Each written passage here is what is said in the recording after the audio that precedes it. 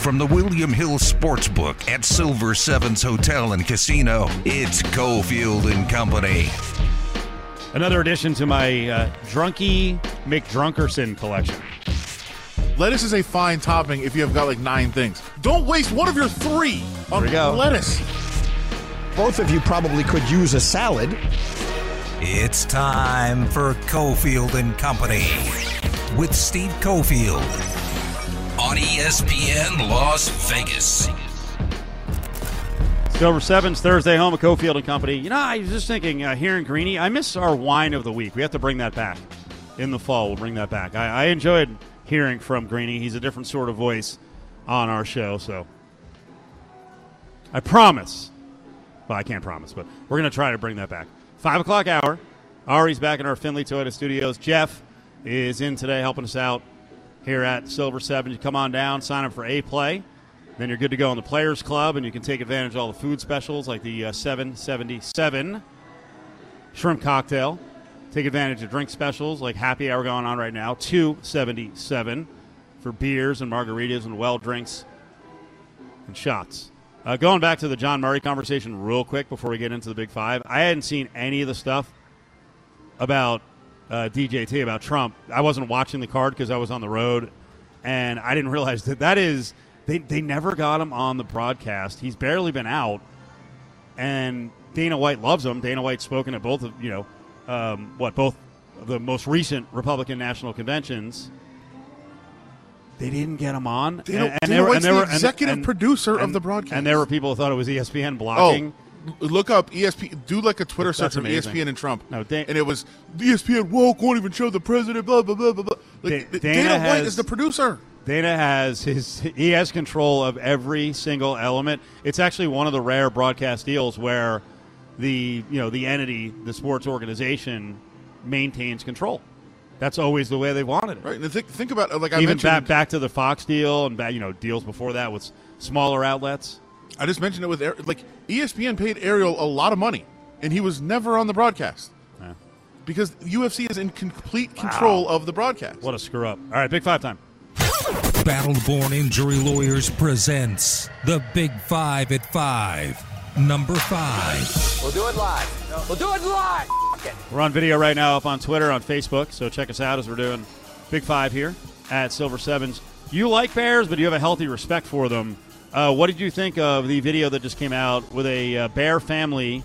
You know, it's been hot everywhere in the West. Yeah. Apparently looking for some cold water, and they start jumping in Lake Tahoe. One of the first things I look for, because the bears in the foreground are, it's pretty cute. There's, I think it's a mama bear and like 3 cubs, and they're frolicking in the water. And I was looking around. I'm like, is anyone dumb enough to be close to them? I did notice a lady who was a bit thicker, maybe not fleet of foot, like booking to get out of the water. Sure. Now I will like running. You were saying I'm not correcting you. I'm just saying I don't necessarily love bears. I love bears doing human things. I'm going to say bears swimming in a lake with people. It's a bear thing, but because they're doing it around a bunch of people and they're doing it because it's hot out and they're just trying to cool off, I'm going to say this is a human thing. So it qualifies. I think it qualifies. I loved it. I watched the video a bunch of times. You said it for the show, but I had already watched it a bunch. I loved this. It's bears that are like, we got to cool off. There's some people in that water. We're going in that water too. And the fact that you mentioned the lady running, there's a bunch of people that are just like, all right, cool, bears are here too. Like, I would be so out of there. Yeah. There's some boats in the distance that are tied down. Would it have gone next level if one of the bears had jumped into the boat and was like behind the wheel? I would have had to go like on bears. vacation. I would have just been like so happy. I couldn't even do anything. It would have been so great. This was all wonderful. Good thing the bears were chill. I also think the reason the people weren't that scared is because it was so hot that they're like, those bears ain't doing any attacking. Like, it's too hot for attacking right now. They're just chilling. Is that right? You think people process it that way? I think so. The bears looked like they were like, we just need to get in some water, like, as soon as possible. Like, I thought one of the bears was about to crack open a seltzer. Number 4. All right, we officially have the date now, and it was speculated last week. October 9th is going to be the Fury Wilder rescheduled date. The fight was coming up 2 Saturdays from now. Big loss for Vegas. That's a shame. That would have been a big event in town. July 24th weekend. October 9th weekend is going to be pretty tremendous. Now, the Raiders game won't be going head-to-head with Fury and Wilder, but, that whole thing about the city swelling when there's a lot going on around the stadium being full will be interesting. That'll be a good test that weekend. Yeah, there's a bunch of weekends. I know there's a UFC card that's going to be 2 weeks before that at T-Mobile with a Raiders game. There's a UFC card that night, I think, on October 9th, too. But not a pay-per-view. Yeah, a little overshadowed by Fury Wilder now. Yeah, but I'm saying there's a UFC pay-per-view on the 25th. The same. It'll be just hours before Raiders Dolphins, which will be hours the night before. But so yeah, there's going to be events like this to watch for a long time. I mean, we didn't even mention the other night that we had the two major events with Garth Brooks and the UFC event that were going on at the same time, while Bruno Mars was playing next door. This city is insane, and it's only going to be more and more crazy with all these events coming up. And when there's major events the weekend of Raiders games, this town is going to be crazy. Number 3. The city is insane. Let's keep with that theme. Violence, allegedly. I mean, we do know this. Dwayne Haskins had a tooth knocked out. The quarterback who went from the football team now to the Steelers on his second chance. Well, he's married to actually a Gondrzak. Right? It's Grant Gondrzak's daughter, who played at Michigan State, played basketball. Who was she with before? Oh, you know who she was with? Nick Ward. Remember, he's a kind of a giant, lumpy dude, 6'9" guy, sure. High-level recruit, pretty solid player for Izzo. Well, something happened between them at the Cosmo. She was arrested. Now it's, 12 days ago. And she's facing domestic violence charges. Dwayne Haskins, a quarterback for the Steelers, backup, whatever he is, third, fourth stringer, had his tooth knocked out. Yeah, and the police got there. They found the tooth. I guess fortunately, I don't know if he was able to, put it back in or how that operated, but it was found. It was located, and he had a busted lip as well. So sounds like some pretty significant damage done by this punch, which we referenced earlier. There is kind of a weird feeling that people have when it's when the guy is the victim of domestic abuse, but it is a problem, and it's a problem that people don't seem to take seriously enough sometimes. It's a real thing, and I immediately, of course, saw people really making light of it. Not really funny, but hopefully they can both move on from this and learn and get better. The other big case out there, Richard Sherman, charges have actually been reduced in his dust-up the other day.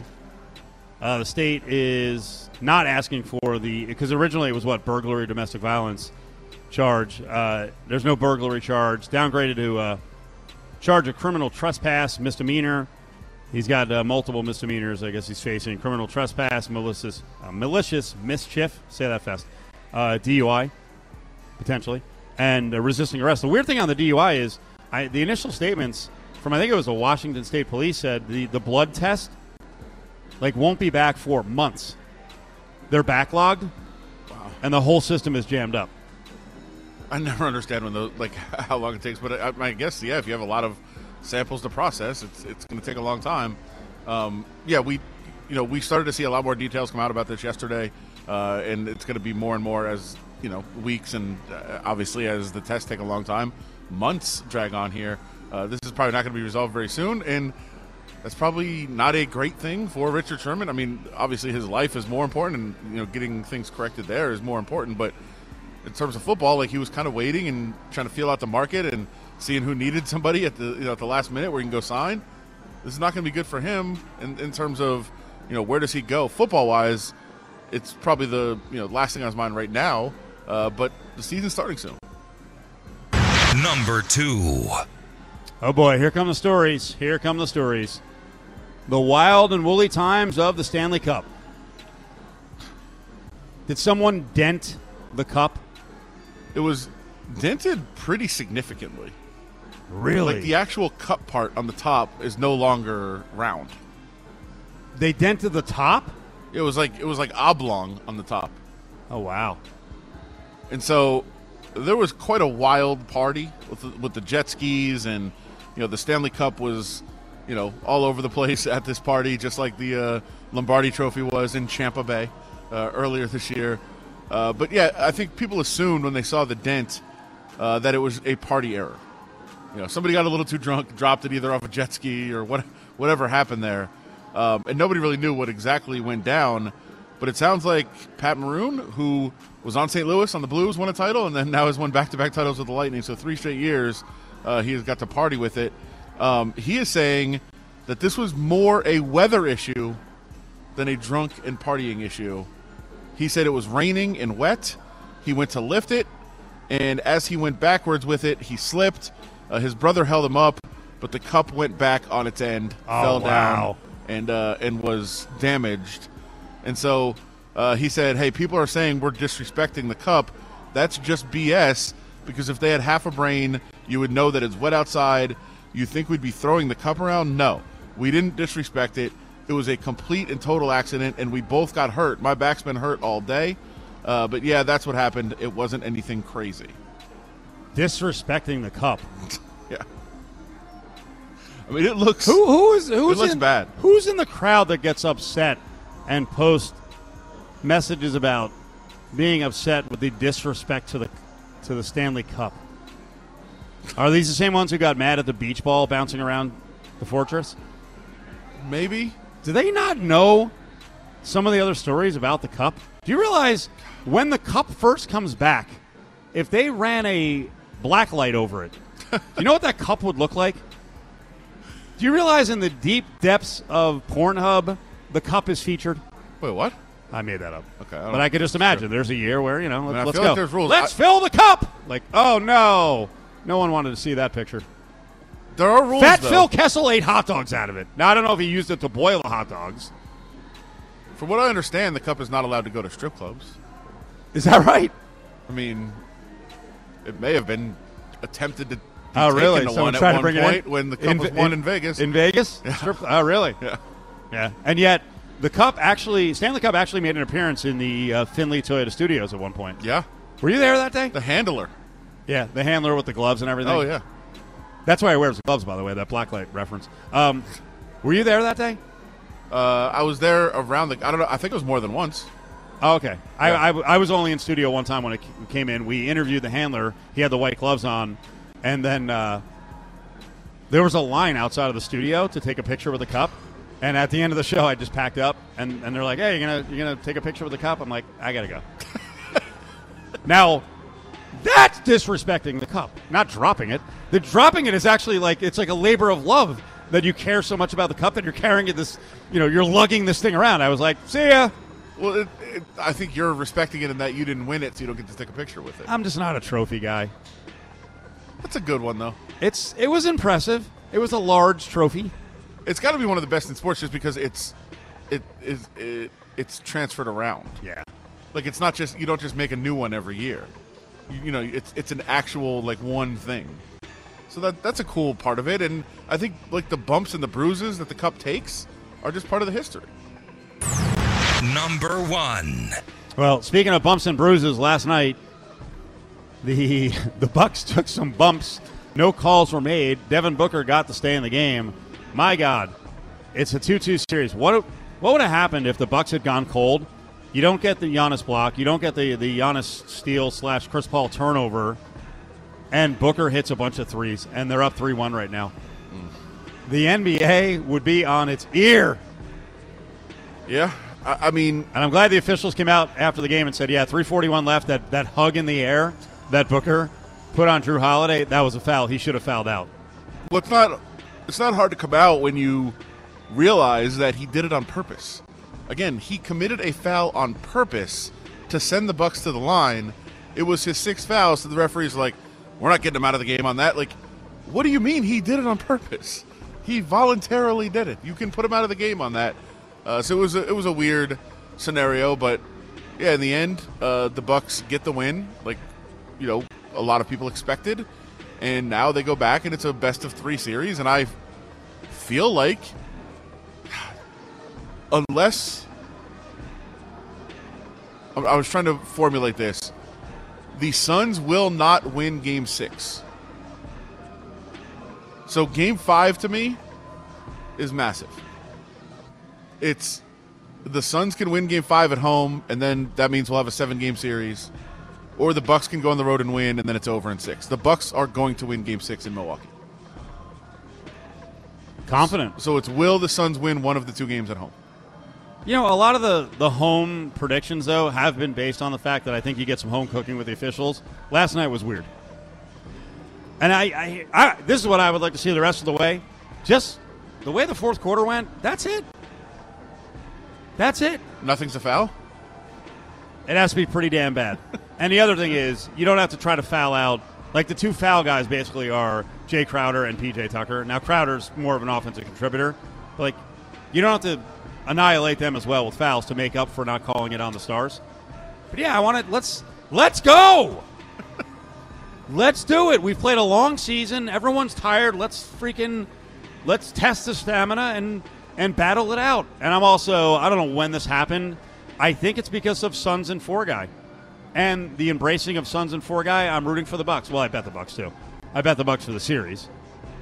But I actually, and I like CP3, but I think I want to see Giannis win more than CP3. Well, I know I do. I mean, I've been a Giannis guy from day one, so I'm excited about that. And I was a Bucks fan for a while growing up. And you are not a CP3 guy in terms of him being an annoyance. No, I don't like him. I like him in commercials.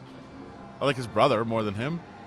I like those commercials too. Yeah, but I would like to see Giannis win. I don't care. I mean, I'm not going to celebrate if they win or anything. I would just prefer, I guess, to see Giannis win the championship. I do. I also. I don't know if you saw it the other day when Sean O'Malley is a big Suns fan. He's a UFC fighter, kind of an emerging star. What a missed opportunity by him, because you mentioned Suns and 4 guy.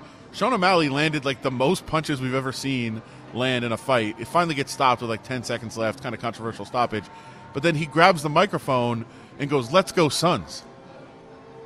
Why not Suns and 4? It was 2-0 at the time. You what a wasted opportunity he had. Get on the mic and say it. I was very disappointed by that.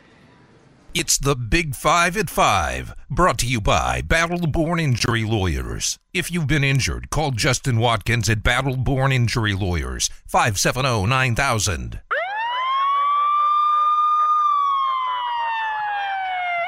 Holler if you hear me! If I can hit it down the middle of the fairway, that's great. But again, with the driver right now, the driver sucks. It's not a good face for me, and we're still trying to figure out how to make it good on the miss hits. It's quite finicky for me because it's a golf course that's pretty short. But when it's in the middle of the fairway, like I had it on 18, I was able to hit a nice shot in there to 11 feet and almost made birdie. There he is. Big Papa Bryce. Big Papa Pump. The Scott Steiner of golf. Holla! If you hear me! Cobra Golf Equipment. Oh, they heard him. They're pissed. They ripped him, and then DeChambeau came back with an apology that was clearly prompted by him getting a real talking to from someone. He basically said, "Sorry, that was unprofessional to rip the clubs. I sucked, not the equipment." Well, especially when you listen to what the equipment company said, when Cobra came out and one of their executives was saying, he's had a role in designing. It's not like they just hand him equipment, right? And they're like, "Hey, use this." Like, they've been working on and fine-tuning this equipment for like 5 years with all of his insights and all of his thoughts on it. Like, this is designed for him. This is insane. But it's also Bryson whining, as he does, and not really thinking, I don't think, about the ramifications of, hey, not only do you have a sponsorship deal, you help design this, you sell it to people. Right. Hey, this is Bryson DeChambeau's driver. Probably not the right thing to say. But him speaking and not thinking is why he's one of the only relatable, likable guys on the PGA Tour or golf in general, because obviously right now they're playing the Open. Is he likable? He's relatable. Okay. That all of us can be hothead jackasses, or many of us can. I know there's a bunch of folks who don't like him, but it's great for golf. Sure. Like there are so many jerks and stiffs, especially the jerks, who try to cover it up, and every once in a while their true self comes out. if they just acted like the animals they are, like Patrick Reed does, and like DeChambeau, I actually think golf would be even more popular. Like if Phil Mickelson went full Phil all the time, he'd be so hated by so many people, but still liked by others. Like he's big now, he'd be even bigger. Yeah, and then they try it. Like with everyone act like Bryce. Just you freaking wear your emotions on your sleeves. Koepka tries it with like the needling and stuff like. I mean, there's some guys that try it here and there, but you're right. I mean, there is still, even though we've gone to an era, and I think Tiger changed a lot of the golf world, and guys do show personality a little bit more. Like there is still like that hesitation of like the country club background of a lot of the guys to like really show who they are and really allow that to be seen, and some of them are just really hateable, which would be, hey, go ahead and show that and we can hate you, and then other people will like you and you'll be more marketable. More on Game 4 in the NBA Finals. Suns lose. Lots of turnovers in the game. It's now a 2-2 series. Curtis Terry, our basketball expert on Thursdays, will check in, and we'll concentrate especially on the side of the Bucks and that defense down the stretch. Join the conversation on Twitter at ESPN Las Vegas. Hanging at the William Hill Sportsbook inside Silver Sevens, it's Cofield and Company. Rolling on 5 o'clock hour. Silver Sevens is the site. Curtis Terry is up with us for his Thursday spot, and we follow up Game 4 of the NBA Finals. I thought the Bucks would win, but that was not easy. They trailed most of the game, and when they needed to get stops, they got stops down the stretch. That's the name of the game, Steve. They were able to lock in and get some stops. I think that's one thing that they weren't able to do in Games 1 and Games 2 in Phoenix. They got in big holes, battled back, but used so much energy trying to get back in the game. They just didn't have enough to get over that hump and to finish out those games. But you definitely saw them turn up defensively late in that fourth quarter and make enough plays, especially Middleton made enough plays offensively for them to be able to snuff out the Phoenix Suns and get away with the win and tie this thing up and head back to Phoenix. We're all prisoners of the moment. So the chatter started last night after the Giannis oop block of Ayton, that was the best block ever. Best block ever? Of recent memory, for sure. Obviously, the other one that stands out was LeBron James in the finals with the Cavs against the Warriors. That was a great chase down block, and that obviously changed the tide of that game and that series. But that one last night, if he doesn't go for it, they tie the game on that, and then who knows what happens the rest of the way. But that definitely was momentum swift change, get that block, they go down, they don't score that next possession. But again, him just making the effort, not worried about getting dunked on like he mentioned post game. He thought he was going to get dunked on, but just making that effort to turn, jump, and just try to meet Ayton at the rim in perfect timing. And the Freak was able to get the block, and that kind of sealed the deal in my eyes. Yeah, most people watched it live or have seen the video on the internets. I'll tell you the picture. I saw a picture of just how high both of them were, and especially Ayton. Ayton was actually a little bit higher than Giannis. I want to talk more about Giannis, but Ayton as an athlete, I think down the road we're still going to look back and go, man, Luka was really good and Phoenix didn't get him. But man, Ayton, his upside is freaking ridiculous from an athleticism standpoint. Yeah, and I think that's the thing that kind of triggers his game all around. Obviously, defensively, he's really good. He's got really good feet. He's got great timing on blocking shots at the rim. He can even hedge out and guard the pick and roll. I think the one thing we're going to continue to see from him is offensively, his game's going to continue to grow. And what we're seeing a lot of is Chris Paul setting the table, lobbing him the ball on pick and rolls to the basket. But we don't see much of him catching in the post and kind of back to the basket post moves. But I think that's going to continue to come because he's still young on his first contract. But I think the sky's the ceiling for in terms of for DeAndre Ayton here moving forward. Yeah, Chris Paul did not have a good game. He was sloppy with the ball. The Suns in general, way too many turnovers with 17. And I also thought the other defensive play down the stretch that's been kind of overlooked and underpublicized was Giannis bending over and actually getting a hand on a ball late as Chris Paul was trying to cross him over and he stole the ball. Yeah, and I even tweeted out yesterday going into the fourth quarter. I hope that I wonder if Chris Paul shotgunned any of his Chris's secret stuff because he definitely needs to take some more of that. He maybe needs to beer bong it next time going into the game because without him, I think they're going to have a hard time being able to get the win because that's not the Chris Paul that we're used to seeing. Maybe he's getting a little tight, getting down the stretch in this moment. I know he's closing in on the NBA championship, but But for Giannis to be able to make the plays defensively that he did against Chris Paul, because games 1 and 2, he was controlling the game. He was able to go down late, control the clock, milk the clock, get what they wanted offensively, but just hasn't been the same the last 2 games for Chris Paul. And I think a lot of it has to do just with the defensive focus and effort from Holiday, Middleton, and Giannis as well. Yeah, it sounds simple, but you tell us as a guy who played the game. We're talking to Curtis Terry, of course, former UNLV basketball player, and now one of the voices of the Rebels on radio. On the switches, how have the Bucks gotten away from the quandary they were in, where they had so many cases in the first couple of games where they got 5s covering the 1s? How do you avoid that on the switches to make sure that it's going to be a perimeter player most of the time on CP3? Well, I think the biggest thing, obviously, is when Lopez is in the game, he's not dropped back so far in his drop coverage. He's up contesting that a little bit more. And the guards also aren't willing to switch so easily. They're making an effort to try to get over those. But in the case when they kind of go small, in a sense, what you call for the Bucks is when they put Giannis at the 5, he's able to switch screens with everybody on the floor, and that just makes them just easier for them to guard as a team. Out on the floor, there's not as much miscommunication. They're all able to hold their own to some degree. And a big part of it is Chris Paul is not able to get by guys like he was in those first 2 games. He's not able to beat Connaughton off the dribble as easily. And I think a lot of guys are just figuring out their comfort zone in terms of guarding him, getting the film and what they want to do. Because when you take the ball out of his hands and make Devin Booker a playmaker, as great as he is offensively, he's not necessarily a great playmaker to create for his teammates. Only having 2 assists last night kind of proves that point. I think the Bucks can win the series. I think the Bucks can take a game in Phoenix, which they need to do. But I'm still worried about the fact that they're so 3 happy. Last night, Middleton hit a few. He was 3 of 8, but the rest of the guys in the starting lineup went 0 for 13. There were 7 of 29 overall. I know they were a pretty proficient 3-point shooting team during the season, but they've lost some players to injury. How do they, these last 3 games, how do they get away from being so 3 happy? That's just kind of who they are, though. That's what they've been built to do in terms of make threes, and that's when they've been a high scoring team, high octane when they're able to knock down those threes. And with Giannis, the efficiency that he's had in the paint as of late, if they're able to throw in some threes on top of him being able to dominate, they're going to run away with this thing. And like I said last week, and I said it from game 1, I called the Bucks in 6. People thought I was crazy. I still think that they can get this if they go down and they play like they did defensively in game 4. If they can continue that in game 5 in Phoenix, I think they get that one if they can steal it. And then it's a wrap. They go back to Milwaukee and they're going to have a nice celebration up there at Pfizer Forum Arena. Curtis, what is it like going game to game in a series where you don't know what the officials are going to do? Because I felt like they called it pretty tight in a couple of the games, and then last night I liked what they did. It got real rough down the stretch, and it's like, hey, fellas, just go out there and you decide it. But as a player, doesn't that screw you up mentally?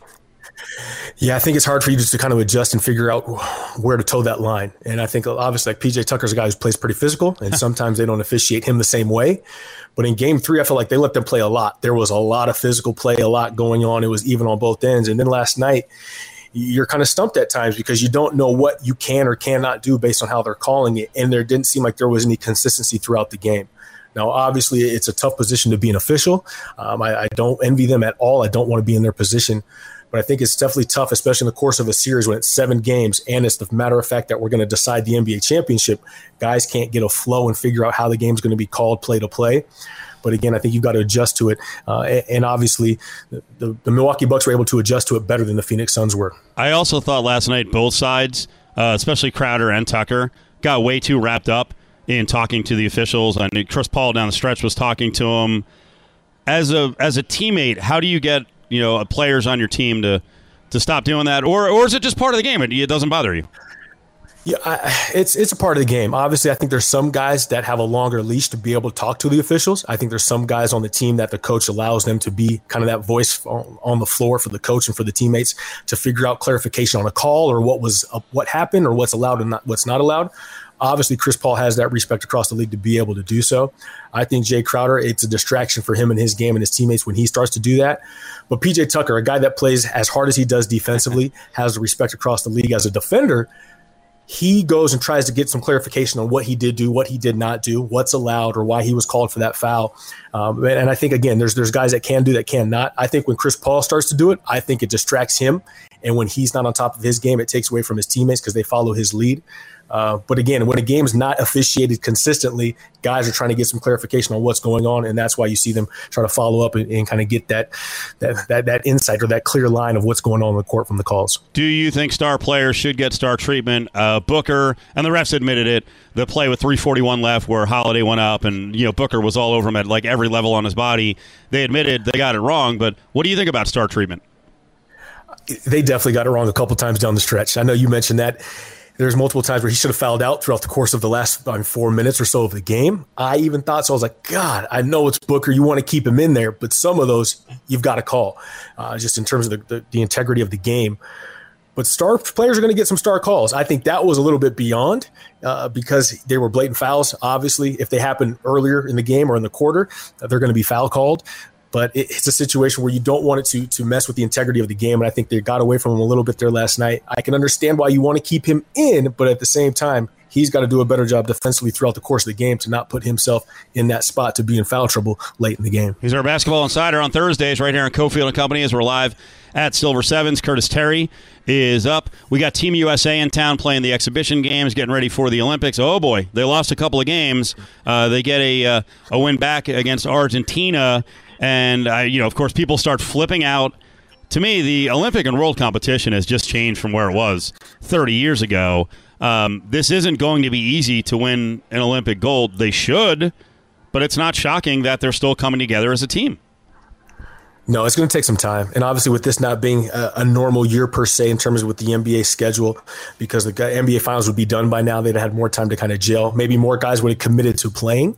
And that's one question I threw out on Twitter when they announced the final roster was if Kevin Love's on the team, no disrespect to Kevin Love, but that just means some of the top tier guys were not going to be participating. And I think when you throw the top tier guys in there, they can roll out the ball and win. This is not a group to where I think they can do that. They need to gel. And the biggest thing is international basketball is night and day different from the NBA in terms of just the effectiveness, the efficiency, the execution of those teams internationally, how hard they play, and the level of execution that they have on the court is a separator because NBA teams do not do that consistently throughout the game. And I think that's where you're seeing some of that in terms of those two losses that USA had. Now they did bounce back and beat Argentina, but they're going to have to lock in and be consistent each and every possession in international ball or they're going to get caught here in the Olympics. Little college basketball before we get you out of here. There's still some big-name transfers available, and that's because guys were making a decision up until the last minute, NBA or no NBA. Marcus Carr is one of the guys who's available. High-scoring point guard, was at Minnesota. Reportedly is down to Texas or playing overseas. You played overseas. You played professional basketball. What would you tell a guy like Carr, at his age, is there value in going back and playing college basketball at Texas, or are you better off just going to play with men and getting a totally different experience maybe in Europe? It really comes down to his specific situation. Now, obviously, the game's a little bit, not the game, I guess international basketball and the lifestyle is different now than when I played 10 years ago overseas, just in terms of the technology, being the comfort off the court type things.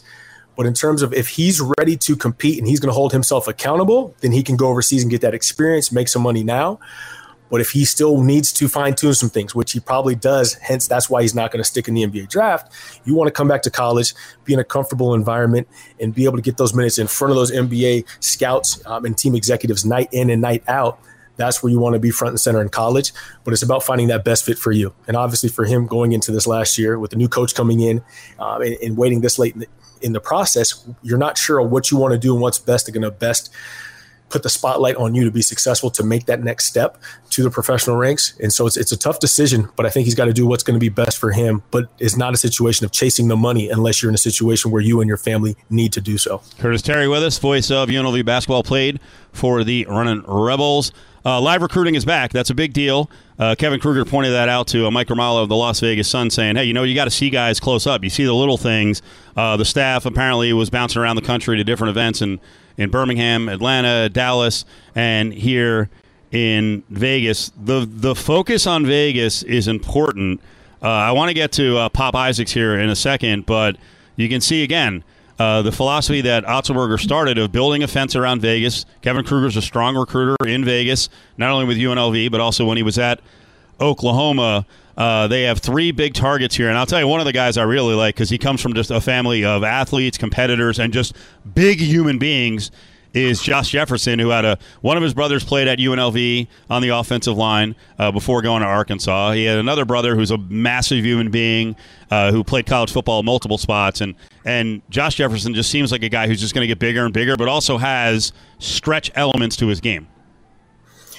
It's always good when you're just naturally big, because that's something that you can't teach, right? And so with Josh Jefferson just being a big human, and following the line in terms of his family and what they have in terms of athletic ability, I think that's obviously a get. And as a local kid, if you can keep him.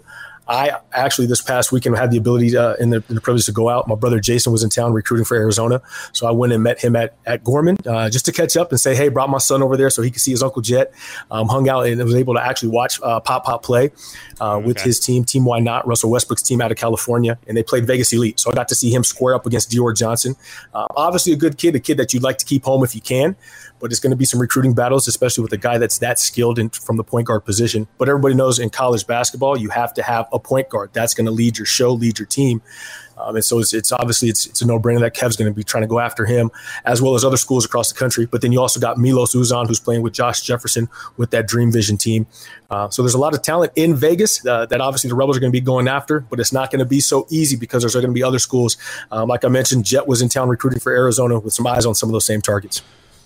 How hard is it to make up ground? Otts apparently did not recruit Isaacs at all. Well, he had Zion Collins in the fold as his point guard of the future. That didn't work out for tragic reasons.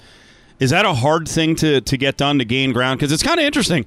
I think these schools are beatable. I mean, they're good. They have good basketball programs. Creighton, god dang, they're in it. And again, this kid, but also Oklahoma State and Arizona State have gotten official visits. But kind of gaining that ground, do you have to be in on someone when they're 13, 14, or can you get it done down the stretch?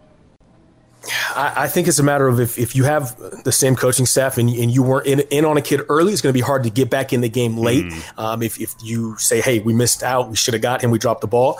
But in this case, when you have a coaching change, it really just comes down to the relationships. Recruiting at the end of the day is the relationships that the coaches have with these kids, that they have with their parents, their high school coaches, their AAU coaches. And it's no secret that Kevin is a great relationship builder. Obviously, he learned that from his dad, Lon, and being on his staff and just being around him growing up. He knows what it takes to be able to get in the mix with kids. And so that's what it's going to come down to, because again, you can say, well, I didn't come out and recruit you because the former coach, that wasn't the vision. We had Zayon in the mix. There wasn't a need for you, but now you're someone I would have been coming after. And I'm sure he's had those conversations with Pop and his dad and kind of their group of who's going to be involved in his recruiting. But then you mentioned Creighton. I also saw Ryan Miller this weekend out recruiting. And Coach Miller's out there doing his thing. And that's one guy, again, I like Coach Miller, but at this time, Coach, back off. Stay out of Vegas. Stay out of Vegas. Don't need him stealing the targets out of Vegas at all. Curtis, appreciate it. Have a good weekend. We'll talk to you. Thanks, Steve. Talk to you soon. There he is, Curtis Terry, on a Thursday here at Silver Sevens. Coming up, Grab Bag. We'll find out about one of the big stories at the Big 12 Football Media Day. Is the league really cracking down on taunting? Come on, guys. Let the kids have fun. The Cofield and Company crew is back tonight at 9 o'clock. It's the Law and Sporter Podcast with Justin Watkins from Battle-Born Injury Lawyers. Cofield and Company presents... Hey, hold on. Bag up. Grab Bag. Don't touch it. Don't even look at it. Only on ESPN Las Vegas. Stick your hand in there, Dave. So next week we're going to be out at Mountain West Conference Media Day. That'll be on Wednesday. Mountain West is in town Wednesday and Thursday. Big 12 just wrapped up today. We're going to get someone on to talk a little Big 12 tomorrow. We'll try to cover every conference as they roll out here. Yep, football right around the corner. Real interesting stuff. Part of Big 12 Media Day was the discussion about a new taunting rule in the Big 12. Now what? Yeah, they're going to try to limit taunting as much as possible and call more of the penalties, including the horns down gesture used against Texas. There was some clarification as they spoke about it yesterday. Like many of these things, at first, our famous 6-game automatic suspension thing, at first it was any kind of taunting, any kind of signal, that's a penalty. They're like, well, I mean, if you do it to the sidelines, probably not. If you go in somebody's face and do it, then yeah, now it's vague again. Now it's subjective. Now the officials get to police the game even more when they can barely handle their primary duties. Of course. It's going to be a mess. Stick your hand in there, Dave. NIL has been real fun in terms of creativity so far. I saw one story about Wisconsin offensive line getting some kind of deal with like a big barbecue place locally. I guess Pittsburgh, the quarterback of Pittsburgh, Kenny Pickett, just cemented a NIL deal with a local steakhouse in Pittsburgh, where he will, I assume, throw like social media posts of their dinners every Friday. Yeah. But every Friday night, the quarterback will be taking out all of his offensive linemen for full steak dinners at this place under his NIL deal with them, which is very cool. Yeah. I also, as we were speaking, just saw that the quarterback for Oklahoma, Spencer Rattler, will do a signing, $150, signing and photo. Oh, wow. Yeah. Pickett said he'll be treating the linemen to a weekly hog dinner at the good. Oaklander Hotel at their restaurant, Spirits and Tales. So I would assume that's something just about every city around the country someone could step up.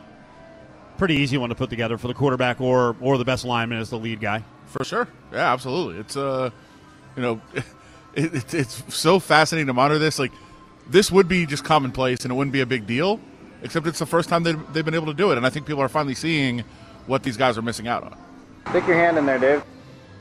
Interesting report from Rob Matty, NFL guy out of Philadelphia. He's got info on the teams that are doing the best in terms of being fully vaccinated and the 4 teams that are doing the worst. Yeah. This is National Football League. Sure. So we have some updates because we knew that there was 7 teams that are over the 85%, which allows you to get back to mostly normalcy. Do you want the teams that are doing well or poorly first? Well, because I get the feeling there's going to be no rhyme or reason. There really isn't. The teams that are doing the best, Pittsburgh. Okay. I think Tomlin's a great coach. He's like, let's go. No nonsense guy. We want to win. Let's go. Miami. Okay. Carolina. All right. And Denver. Okay. I mean, sorry, I should have a take, but I really don't no on any of those reason. teams. I mean, just interesting. Yeah. I will say many people are freaking out about one of the teams that's on the under 50% vaccination list. Got to get the 85 to operate normally, otherwise you're going to have some real restrictions in place. So I see a lot of people that are in the sports betting world and the fantasy world right now commenting on one of the teams in particular. Teams that have shot themselves in the foot repeatedly, both with clock management, game management, just figuring out ways to turn great teams into terrible teams. And there, once again, people are saying, well, they've done it again. Your Los Angeles Chargers. Oh, really? Yes. And run by a nerd. Yeah. You know, we talk about the galoots and the nerds. Like, you know, the Lions run by a big galoot. You got new nerd in place. Harsh, but, you know. I'm surprised on the Chargers. I kind of am too. Another one that I'm kind of surprised by with the coach, the Colts. Okay. What are they doing? Get it together. Keep going. Arizona. I mean, really? And Daniel Snyder's Washington football team. Led by Ron Rivera, who beat cancer last year. Right. What? No rhyme or reason. That's weird. Under 50%, and training camp starts like in less than 2 weeks. What we said yesterday was a deadline, you know, for that 2-week fully vaccinated thing. So they're definitely going into training camp with a bunch of limitations. Yeah. And then they'll obviously they'll all get their first dose, you know, like 10 days in when they have to travel, and that's when the travel restrictions are in place with you know, vaccinated players treated differently than unvaccinated. And again, players. this is not a vaccine argument. This is a competitive advantage argument. Like, teams will not be able to have their meetings in person. We had a good discussion last night with Seren Petro, and I haven't seen anyone talk about this. Has anyone made the connection in baseball? You know, the baseball rule is if the team is not above a threshold, everyone has to stay in when they go on the road. And the Royals have had a real problem getting most of the team fully vaccinated. Royals are like 15-38. That's a little off, but whatever. Their record is the second worst in baseball on the road, next to the Diamondbacks. Yeah. And he was saying that there's a lot of infighting. There's a lot of problems that, you know, when they're on the road, because of the rules that they're all responsible for what others do not want to do, that it's fracturing the team. All right, we're out of here.